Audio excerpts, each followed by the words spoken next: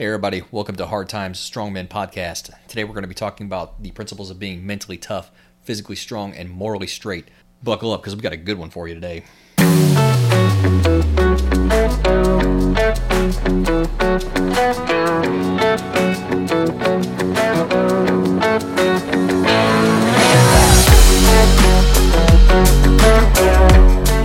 Alright, hey guys, welcome to the podcast. This is Hard Times Strong Men, and today we wanted to get into being mentally tough, physically strong, and morally straight, what we believe to be the baseline of everything that we do. You can have the kit, you can have the knowledge, you can have the network, but if you don't have those three things, you're not going to be effective. But before we get into that, we want to talk about our previous episode, our pilot episode.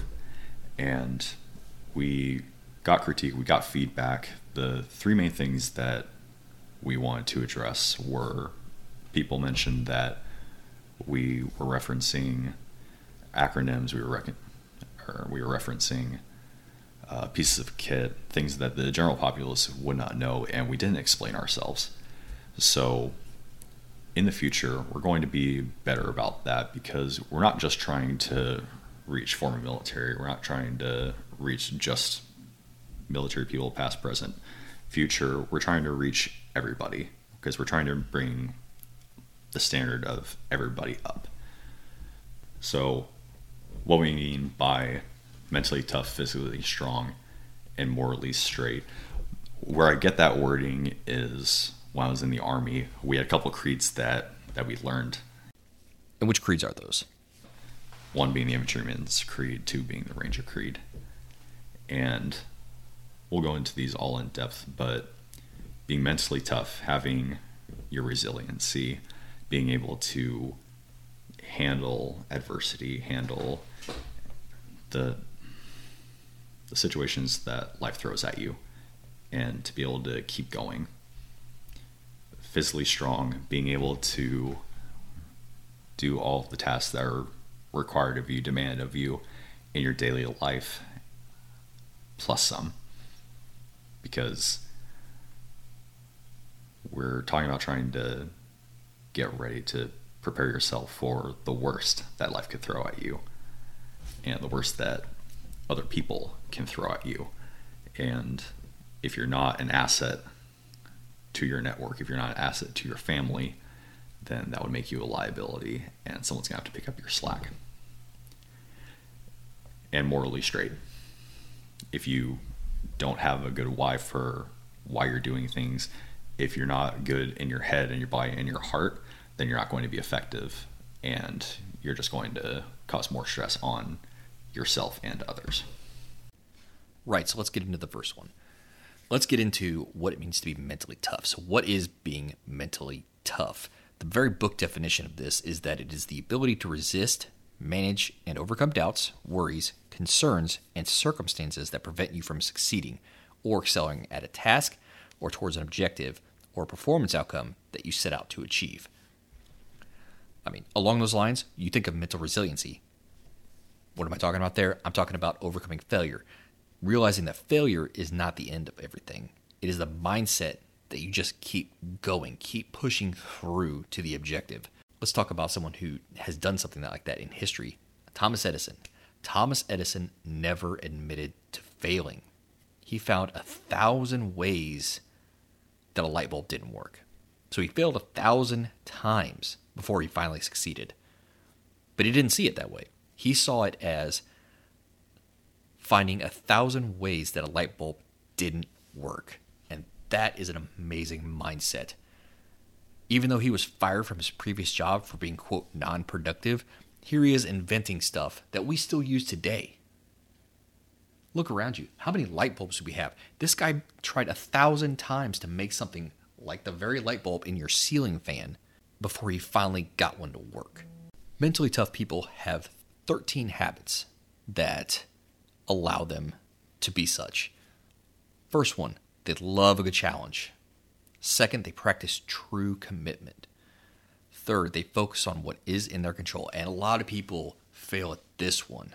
It's so easy to focus on what you can't control and try to change that and try to control that and mold every little thing to what you want. But all it's going to do is cause you to fail harder. Focusing on what you can control just allows you to skew the outcome in your favor without having to stress and worry about everything else. Number 4, they thrive on adversity. Number 5, they understand the importance of emotional intelligence. Oh my God. How many people today do not understand what emotional intelligence is? There is no shortage, from what I've seen in society, of people that are emotionally stunted, so to speak. Emotionally immature is probably a better phrase. Being emotionally intelligent just allows you to interact with people in a way that's probably more professional and allows you to see things from their point of view. Number 6, they show true confidence. Number 7, they embrace change. They let things roll off their back. They roll with the punches. It's all about being flexible. Number 8, they know that fear only leads to regret. I mean, this sounds like something out of Star Wars with, the Jedis, but it's true. It's true in real life. Fearing something will only lead you to regretting that you didn't take an option. Like, how many times in life have you regretted not doing something, not experiencing something, not saying something, not doing something? It's so widespread in today's society that it's truly painful to actually sit back and remember things that you just regret. Number 9, they view failure as fuel for their journey. I mean, that is rock fuel right there. You fail, that should only push you on. It should just make you want to succeed even more. Reframing. Yeah. So I've got a couple. I've got an example on a slightly smaller scale, but I've got 2 little humans that are about to be running around, and watching my oldest learn how to walk. I can't tell you how many times he, fell over sideways on his butt, but everybody has to learn how to walk. Everybody fails at some point, and you can't be good at tasks. You can't be good at something without failing at it an obscene amount of times. But you don't think about it. Nobody thinks about when they were first learning how to ride a bike, because everybody freaking hates it. But as soon as you learn, you never forget. Number 10, they learn from the past, but they don't dwell on it. So many people have a cloud hanging over them because of their failures. It's emotional baggage, it's mental baggage, and it can drag you down in life. You just got to get past that. You got to find a way to push through that and continue on. Number 11, they engage in physical and mental wellness.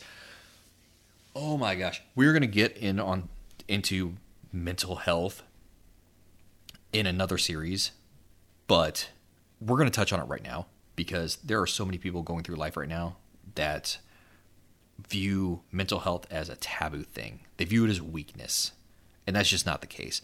Everybody is dealing with something. I don't care who it is. There is something going on in somebody's mind that allows them to not be their true self. I've gone through it. I'm a 7. I know you've gone through it. And we saw so many guys in the Army that you could just tell. You could tell that they were going through something. You could tell that they were just not at their best, that they were carrying something. They wanted to talk about something, but they couldn't. Because in the Army, at least I don't know if things have changed now, but back when we were in, if you went to behavioral health to try to seek some kind of help for your mental health, you were almost guaranteed to get kicked out of the Army, especially if your command found out, which they will. They would. You see shit, you hear shit all the time as an infantryman, especially if you get deployed to a combat zone. In Afghanistan, there was so much shit that I wish I could forget, but I can't. And I wish coming back that I could have gotten help. but I knew that if I did, I was getting kicked out. And that's something that we hope to change. But again, that's something we'll talk about in a later episode. Number 12, they crave feedback and constructive criticism. So many people take these two things personally. And that's not the right way to do it. That is only a hindrance to you mentally. You can't do that. You have to be able to take this and be like, all right, thanks, man, and use it to your advantage, because that's what it is. There's not a lot of people out there who are just shitty and want to see you fail. Don't get me wrong. There are plenty of them out there, but it's not as many as you think. True friends, true supportive friends, coworkers, loved ones do not want to see you fail. They want you to go out there and absolutely wreck whatever you come up against. Those that don't, you don't need to be around. You need to cut your losses with them and just cut them out. Not even on as grand a note, you mentioned mental resiliency. So when we were deployed,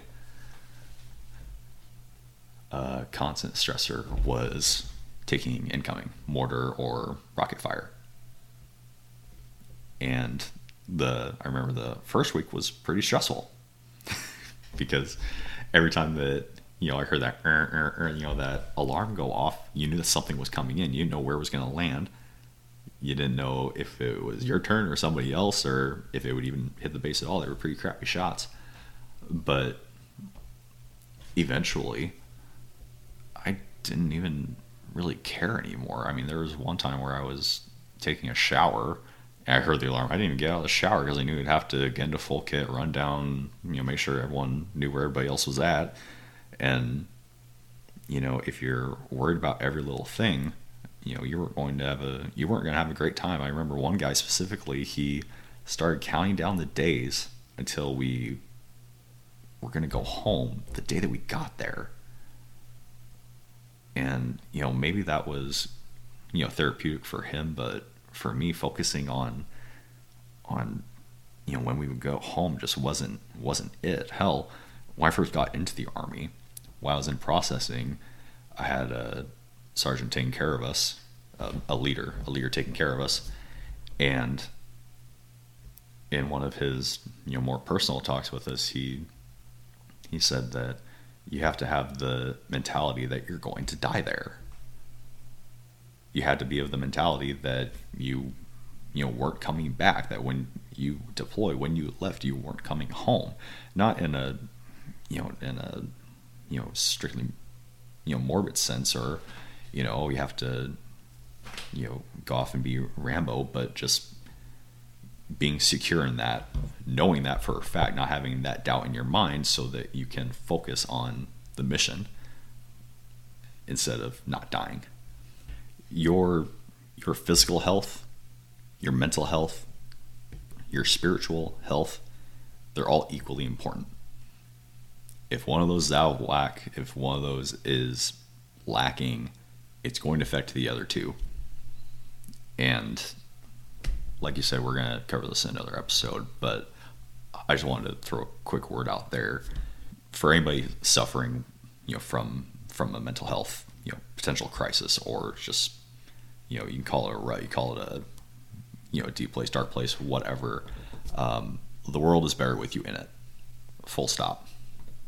So if you're thinking about harming yourself, you're thinking about killing yourself, you're thinking about closing that chapter on yourself, seek help. We're going to put a link in the, at the end of this episode. Our job is to try to take care of people. And you can't take care of people if you're gone. Yeah, and you can't take care of other people if you can't take care of yourself. Exactly. And I'm just going to put this out there for anybody that needs it. The National Suicide Prevention Hotline is 1-800-273-8255. For veterans, the crisis line, 1-800-273-8255. Press 1. Thank you. I have friends who've suffered from depressive episodes, from suicidal ideation. I have suffered from the same. This isn't something to take lightly. It isn't something to brush off. This isn't something that can't happen to you. The world that we live in completely ignores mental and emotional health. And that's not right. We're people. We're all three together. They're all equally important, and we need to take care of all of it. So carve out time, do what you gotta do, take care of yourself. And talking mental health reminds me of a quote that I remember from the HBO series Band of Brothers. It was said by one Captain Ronald Spears, who ended up being the commanding officer of Easy Company. He happened upon a young private during an offensive after D-Day. The private had been having issues freezing up, hiding his foxhole, basically just being unable to acclimate to the horrors that he was facing. Captain Spears told him, "The only hope you have is to accept the fact that you're already dead. The sooner you accept that, the sooner you'll be able to function as a soldier is supposed to function, without mercy, without compassion, without remorse. All war depends on it." That mentality is one that probably the most effective soldiers share. I know I went into Afghanistan already thinking that I was already dead. I was convinced that I was not coming home. And I knew that once I had that mentality, I was going to be fine. I was going to be able to function as a soldier should. But taking that mindset also f***ed me up pretty good in the head.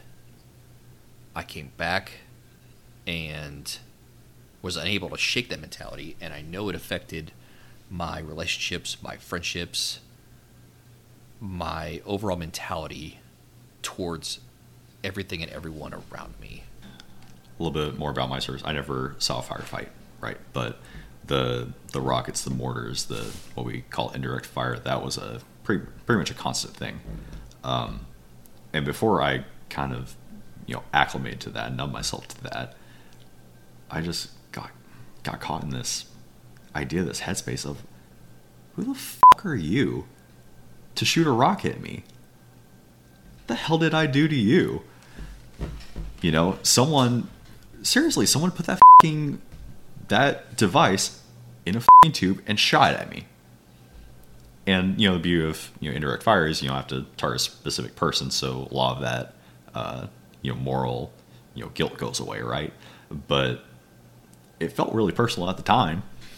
Like you said, getting out of that mental headspace, for me, it was I didn't have any goals when I got back. You're given this gift afterwards of, oh, holy shit, I get to go home. Not a lot of guys were able to say that way back when, right? We know a lot of people who didn't get to say that. Me not personally. I know you do. And that's a hell of a thing. So getting in that mental headspace of, all right, that was the last time I'm going to see my family. Whatever, this is the last time I'm going to touch American soil. You go over there, you stick in that headspace for 9 months, and then you come home and you're kind of lost. If I trained for years to go out and do this, I go out and do this, and then that last bit doesn't work out, what then? I didn't set any 5-year goals. I didn't have any long-term goals. Because I knew between now and 9 months from now, at some point, I was going to be dead. And it didn't matter. What do you do with that? There's a joy with that, but also there's a grief with that. As strange as that is to say, it's a complete, I keep saying the word reframing, but you completely have to change your way of thinking when that happens. And it does. It messes you up. Because you weren't supposed to come back. But then you did. Now what? You're right. Something like that can happen all of a sudden. Because we do, sign on the dotted line. We write that blank check at a cost of our own life. And it took me years to get out of the headspace that I was already dead. And the disappointment that I had coming back from Afghanistan, having not fulfilled that headspace that I was in. And I hate to say disappointed, but, it is what it is. You go over there, you do a job, you expect an ending, and it doesn't happen. A lot of people are overjoyed to come home for their families, and a lot of those guys are the ones that haven't gotten themselves into the headspace of, I'm here to do a job. If I die, I die. A lot of those guys are coming back and being relieved, thankful, excited to see their families. A lot of the other guys who are in that headspace just come back and don't know how to function. And you mentioned indirect fire in the past, and that kind of reminds me of one of the situations that I found myself in. I had gone to my room to get something. I can't remember exactly what, but it doesn't matter. And I was coming down the stairs, and that bordered on our helicopter landing zone. And as I was coming down and turning the corner, I look over and see a buddy of mine sitting on the wall right by the fueling point where we fueled up all of our vehicles. And it was a big fueling point too, so it had a lot of fuel in it because we had a lot of trucks that we needed to fuel. Anyway, I see him, I kind of wave at him, and as I do, the incoming sirens go off. And being in the headspace that I've been in for that long, it's just been like, whatever. Nobody ran for the bunkers anymore. It was pretty much, like you said, a daily thing. And I looked up and I saw what looked like basically an eclipse. And I was like, there's no way that's, and the thought didn't even get out of my mind when that thing slammed into those HESCO barriers, the metal framework with fabric inside of them that we piled dirt into to make makeshift walls, essentially. Anyway, it slammed in that HESCO barrier and put me on my ass. If that thing had hit 6 feet south, so basically the other side of the HESCO barrier, it would have hit the fuel point. And it would have vaporized me. It would have vaporized my buddy. It would have vaporized 2 guard towers. It would have probably taken out the barracks. And I sat on my back, just looking up like, am I dead? Did that really just happen? Is this how I'm going out? I get killed by a rocket? But then once I heard my buddy running, I snapped out of it, got up, and that is the fastest I ran to get the hell out of Dodge, because you never know when a second one could be coming in. And that instance was more than enough for me to experience what I thought was the ending of that mentality, but also the relief that it wasn't. Because yes, I was okay with dying, but I was also really wanting to just keep doing my job, to keep being an effective soldier, an effective infantryman. I never had anything hit close to me, but I was in my tower one night and it surprised me because we never really got hit at night. But it was dusk and the sun was going down. I was watching it go down, and then I heard the whistle when it flew over my head. Oh shit! And then it hit. It's never been that close before. They're getting better. I wonder if that was the same one. Was it? Yeah, because I think you were with the ODA guys, and I was still on the base. Yeah, I was over at the camp, and it was right around dusk. I could still see, and that son of a bitch hit that HESCO. Tell the people what ODA means. So ODA is part of the organization of U.S. Army Special Forces groups. You have ODA, which is your basic line element. ODB, which is your company headquarters element. ODC, which is the battalion headquarters. And you have ODD, which is Delta Force. These guys' specific job when we were there was to help train up the Afghan army. So when I was over at their camp, I would assist with, if we had to truck them around, guarding the base, whatever, because we were about 1 or 2 miles away from the actual FOB, but within a Afghan camp. So kind of an interesting situation. But Yeah, it was a weird situation. based inside of a base. Yeah, based inside of a Yeah. base. I didn't design it, thank God. These are just two examples of the many times in Afghanistan where we had to have the mindset that we were already dead and we weren't making it out of there alive so that we could function as normal soldiers. Civilians, on the other hand, have the exact opposite reaction to violence. They just want to retreat at the first sign of it. They want to get away from it. They want everything to be complete status quo. They want to continue where they were. They want to be in their element of comfort. A thought just occurred to me. I was listening to a book on killing, and the author mentioned the fight-or-flight response. And he actually expounded on it off of further research, and he referenced it as fight, flight, freeze, and posture. So posture, that fourth bit, comes in when you're talking about interspecies conflict. So me to you, human to human. So if we come into conflict, I can fight you, I can run away from you, I might freeze, or I'll try to posture. I'll try to be bigger than I am. That's where you get all of the war cries, the hoot, the holler, all this is posturing. Try to make yourself not seem like a soft target, make you seem bigger than you actually are. So like psychological warfare. Exactly. Well, I mean, it is. There are so many things that are psychological warfare, which is a episode in and of itself. But things that are subconscious that you don't even think about. But to your point, a lot of that stuff got, weeded out. A lot of that stuff got trained out.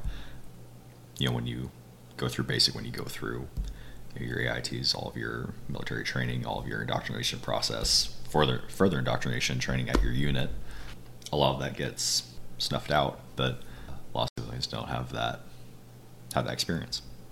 And that then leads us into our next section, being physically strong. What do we mean by that? Your safety, liberty, and life are your responsibility. One of my favorite quotes involving being physically strong happened during a promotion board.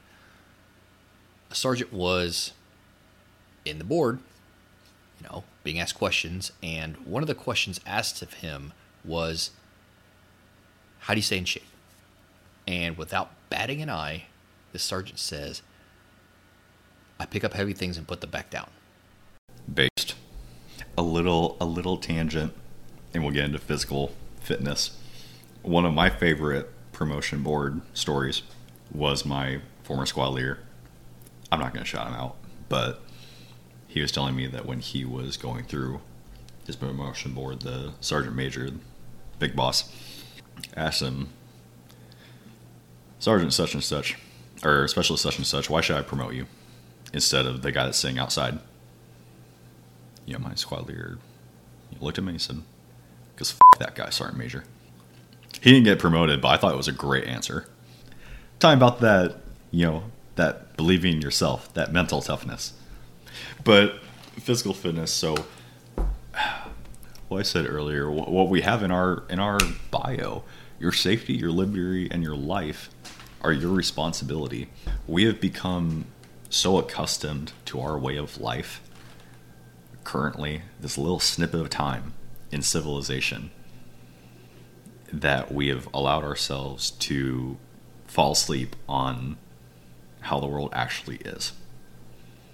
When you wake up in the morning, you are not waking up with the sun to go and check on your animals and your farm. You're not going out to go out and collect water. You're not foraging for food. You're not hunting with primitive tools. Most people can wake up to an alarm at 8 o'clock in the morning. If they need groceries, they can go out to the grocery store and buy them. Okay, there is no need to live hard as we have lived for generations. So what I mean by what I'm trying to stress with the importance of this is a great quote from 30 Seconds Out. No one is coming. It's up to us. at the end of the day, it's up to you. Because I think you have the average police response time. But say if your last name is Wayne, you're, walking from an opera with your wife and your son, and I need to cut through this alley, which is stupid, by the way. But do you think that you can just call 911 if you're getting mugged, like currently in that moment? Can you call 911? No. No, it's up to you to protect yourself and your family. So if let's not even say in a violent scenario, say your car breaks down and you're out in the middle of nowhere, but you know that you passed a gas station 5 miles back that way. Okay, can you conceivably walk that far? So you're basically saying that people in today's society have just gotten too comfortable with things being easy and accessible. Yes. Times are hard, if you haven't noticed. Times are extremely hard. What was that police response time, by the way? So the average police response time in the United States involving an active shooter, it varies, but it could be anywhere from 5.4 minutes to over 20 minutes. That is a long, long time for police to get on scene when there's an active shooter and lead is flying. That's an absurdly long time. That is not a situation I want to find myself in. If they go in at all, looking at you, Parkland. It could be worse. It could be Broward County. You could be a UPS guy in Broward County getting shot by police when a guy's got a gun on you. Let's go for a slightly, less toxic scenario. Say you're out hiking with your buddy. All right. You're hiking with your buddy. You guys have hiked this trail dozens of times. No issue. 5 miles. Go down to the valley. Come back up on the other side. You're good to go. But then your buddy trips, wrecks his ankle, and also on the way down he goes ahead and gets his leg impaled on a stick. Whoa, talk about some bad luck here. You do not have cell reception, and you carried minimal medical equipment because you're an idiot. But your buddy can get help at the lodge 2 miles away uphill. It's a situation, but if you can't get help, you are the help. So you need to be physically fit for that. Which means you're going to have first aid for one. There's a lot of aspects we can break down in this. Mm-hmm. But, you're going to have to carry your friend. He's not going to be able to walk or, not well. You're going to have to carry him 2 miles to a cabin just so he can get some help. Just first line, just first aid. That's going to suck. So let's say you can get your buddy there. Mm-hmm. Let's say you get him there. You get him first aid. Then you call for emergency response vehicles. That's when things can get hairy. Because you've only done first aid, so you're waiting on transport to the nearest hospital, which could be pretty far away. But even then, the average response time for emergency vehicles, which again varies, but it could be 7 minutes. And you're in the medical field, a lot can happen in 7 minutes, especially with an impaling wound. Right. Well, a huge concern there is if someone's trying to help their buddy and they don't have the know-how. Oh, they can make things a lot worse. They make it so much worse. So, friendly PSA, I can throw a link to whatever guide if you want. If you have an impaling injury, don't pull the thing out. Please. I was about to ask you to explain what the number one thing people try to do when they have an impaling injury is. If you have an impaling injury, please do not pull it out. Now I'm going to have to link it. But the reason I say this is because you do not know what's going on inside. If you have an impaling injury, that could be, slashing a blood vessel, that could be in an artery. You don't know. So if you go ahead and pull that out, it's like letting the floodgates open. And to give you a real life reference, okay, if you have an impaling injury in your femoral artery and you pull that out, your buddy's gonna be dead in a few minutes. And there's nothing you can do to help him. It ain't gonna be 7 minutes. No. He'll probably be dead in less than 5. If that. Your femoral artery is the size of a garden hose. And you have liters. You have liters of blood to to play with. It's not good. You should probably explain to people what the femoral artery is so they have an idea. Oh boy. All right. So the vascular system. Okay. So your heart. Okay. Heart is a muscle, pumps blood through your body.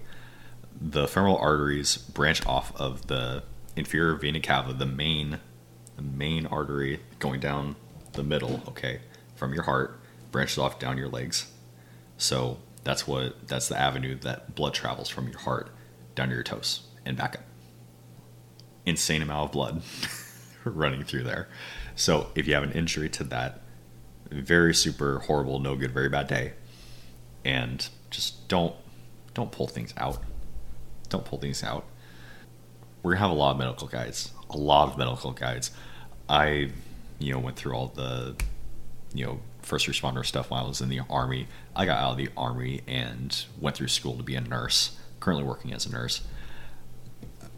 We have a friend of ours coming on who has a ridiculous amount of experience in the field in the Army. We have a PA we hope to have come on. So we have a lot of talent. We have a lot of years of experience coming to the table. So we're really going to try to flesh out our medical talks, not just for emergency medicine, but also for daily maintenance, with the idea that you're going to have to rely on yourself at some point. And you never know how unprepared you are for something until something happens. And, just a field exercise while I was in the Army, I thought I was pretty fit. I was pretty fit at the time. But you're pretty fit, but then, sometimes you have to carry, 6 or 10 rucks up a mountain, and you realize you're not as fit as you want to be. We're trying to raise the standard because the standard needs to be raised. You never know how unprepared you are until you need to be prepared, or should have been. And you need to be preparing now. You should have been preparing yesterday, but we're going to try to get everybody there. We're talking about physical, being physically fit, physically strong. Okay. We're not really going into specifics with that. I don't have a background in physical training, really, but I really just want to get people back to basics. Okay. So, diet and exercise. Your intake, your caloric intake, should be equal to or lesser than your calorie expenditure. If you eat as much as you use in a day, your weight should stay about the same. If you eat less than the calories that you expend in a day, you should lose weight. Barring a medical diagnosis. But good diet, eat clean food, exercise, touch grass. Being physically strong is more than just being able to pick up heavy things and put them back down. It's about being healthy. It's about being able to do hard physical work. And it's about having the physical endurance to do whatever you need to do during the day and be able to make it back home. So when we were in the Army, they'd have us do 12-mile rucks, 12-mile walks with a heavy backpack on. Yay. But when you got back from the ruck march, you weren't done. The idea being that you should be able to do a 12-mile ruck march and then fight afterwards. So we're talking about being physically strong. You shouldn't try to scrape by with the bare minimum. I mean, we lived on the 3rd floor of our barracks. So after we were done doing our 12-mile ruck march, our 12-mile hike, whenever we got back to our troop, not only then we would have to walk back to our barracks from that troop and go up to the 3rd floor. And that's horrible with 40 to 70 pounds on your back after having just walked 12 miles with that same pack. It sucks. 1 out of 5 stars. Would not recommend. 1 out of 5 stars. Sir, this is a Wendy's. Anyways. Physically strong. If you're not an asset, you're a liability. With that being said, let's go into being morally straight. What are we talking about here? Morally straight. When I think of that, why we wanted to talk about this, I feel like when we were discussing this before the show, I wanted this section to explain why we feel like we can have this podcast, why we feel like we're in the right, why we can speak about it with confidence and try to influence the culture. For me, that means, I have a responsibility as a husband and a father to take care of my family. I also have a responsibility as someone who is physically, fitter, and with his knowledge base to take care of people who cannot. I see that as my responsibility to take care of people. And a lot of that has to do with just how I was raised, who I am. A lot of that has to do with my faith. But at the end of the day, I think that my job is to protect and preserve human life in all of its forms. This mental toughness, this moral backbone, this physical strength, this all ties together into our job, into my purpose. So when you say it's your job, you're a civilian now, so we're talking about you just being a husband and a father, right? Right. So I say my job responsibility. I use those words interchangeably, at least in this conversation. So I see it as here's my word. I see it as my duty. Yeah, that's fair. So when I think of being morally straight, I'm thinking about just being honest, being a person of strong character, and above all, doing the right thing when no one's looking. I mean, anybody can have the celebrity ideal where they expect praise for what they do. They expect someone to approve of what they're doing, and they only do the right thing when people are watching, when the cameras are on them. People of strong moral character don't require that. They'll go out, feed the homeless, they'll go out, pick up cigarette butts, whatever. They'll do it without people watching. Having integrity.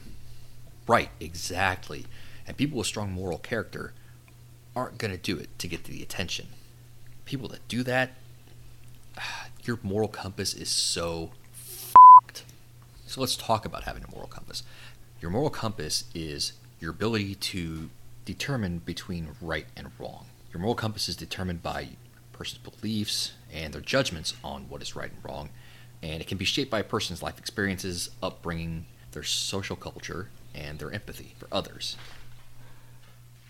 For me, a lot of this boils down to personal responsibility. I'm saying responsibility a lot, but we wouldn't be seeing a lot of the stuff that's going on right now if people bucked up and took responsibility for their actions. Yeah, you're right. We have a lot of people out here getting canceled right now because of their actions.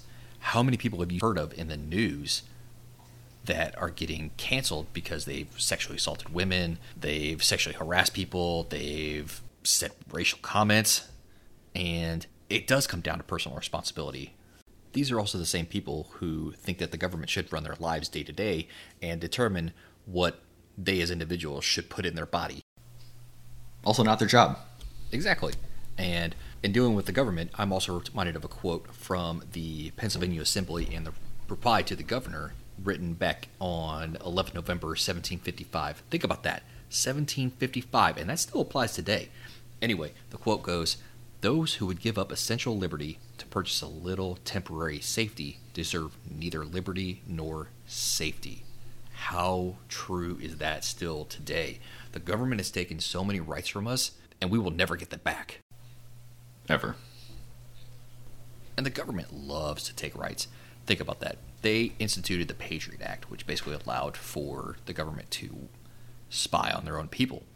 And when that was set to end, instead of allowing it to end and giving us our rights back, they passed the Patriot Act 2, which did exactly what the Patriot Act did, but more. And we still have not gotten our rights back. I just want to throw out there the Whiskey Rebellion. Right after, going through an entire war over tea tax, we went ahead and got a whiskey tax as well, just for funsies, So the government is not your friend. We got off on this tangent, but we're talking about personal responsibility, not pushing off, passing the buck to somebody else, because at the end of the day, it's you, and it's whatever you can live with. Long story short, just do the right thing. So the format that you heard today is what we're going to try to push in later episodes. So we're going to address comments, critiques, concerns from prior episodes, because we want to be held accountable for what we say, what we put out. Okay, first and foremost, we're trying to educate people. We're trying to take our experiences, our knowledge, and we're trying to pass it on to you. We're trying to build a community of people that are better, because that is what we need. We're going to try to pass off the information in a way that is concise, that is full to the best extent that we can, and when is not solely our idea or what we're saying, we're going to quote it. We're going to cite it for you so that you can look this up later. We're going to give you our references because we need integrity in this business. We're always open to comments, critiques, concerns. We're always open to questions. This might be a good time to fill people in on what we got coming up in the next few episodes. So our next episode is going to be about situational awareness. This is going to be pretty encompassing, and we're going to try to keep it down to a point where it's actually not causing everyone's eyes to glaze over, but we're going to try and put out as much information as we can. Later on, we're going to have an episode about mental health, and we're going to try to destroy the stigma that surrounds mental health and the process of getting help for it. That'll do it from us here. Thanks for tuning in. If you haven't already, subscribe, download, share it with your friends. We appreciate each and every one of you. We got a lot of good content coming up for you guys, so stay tuned. Bye, everybody.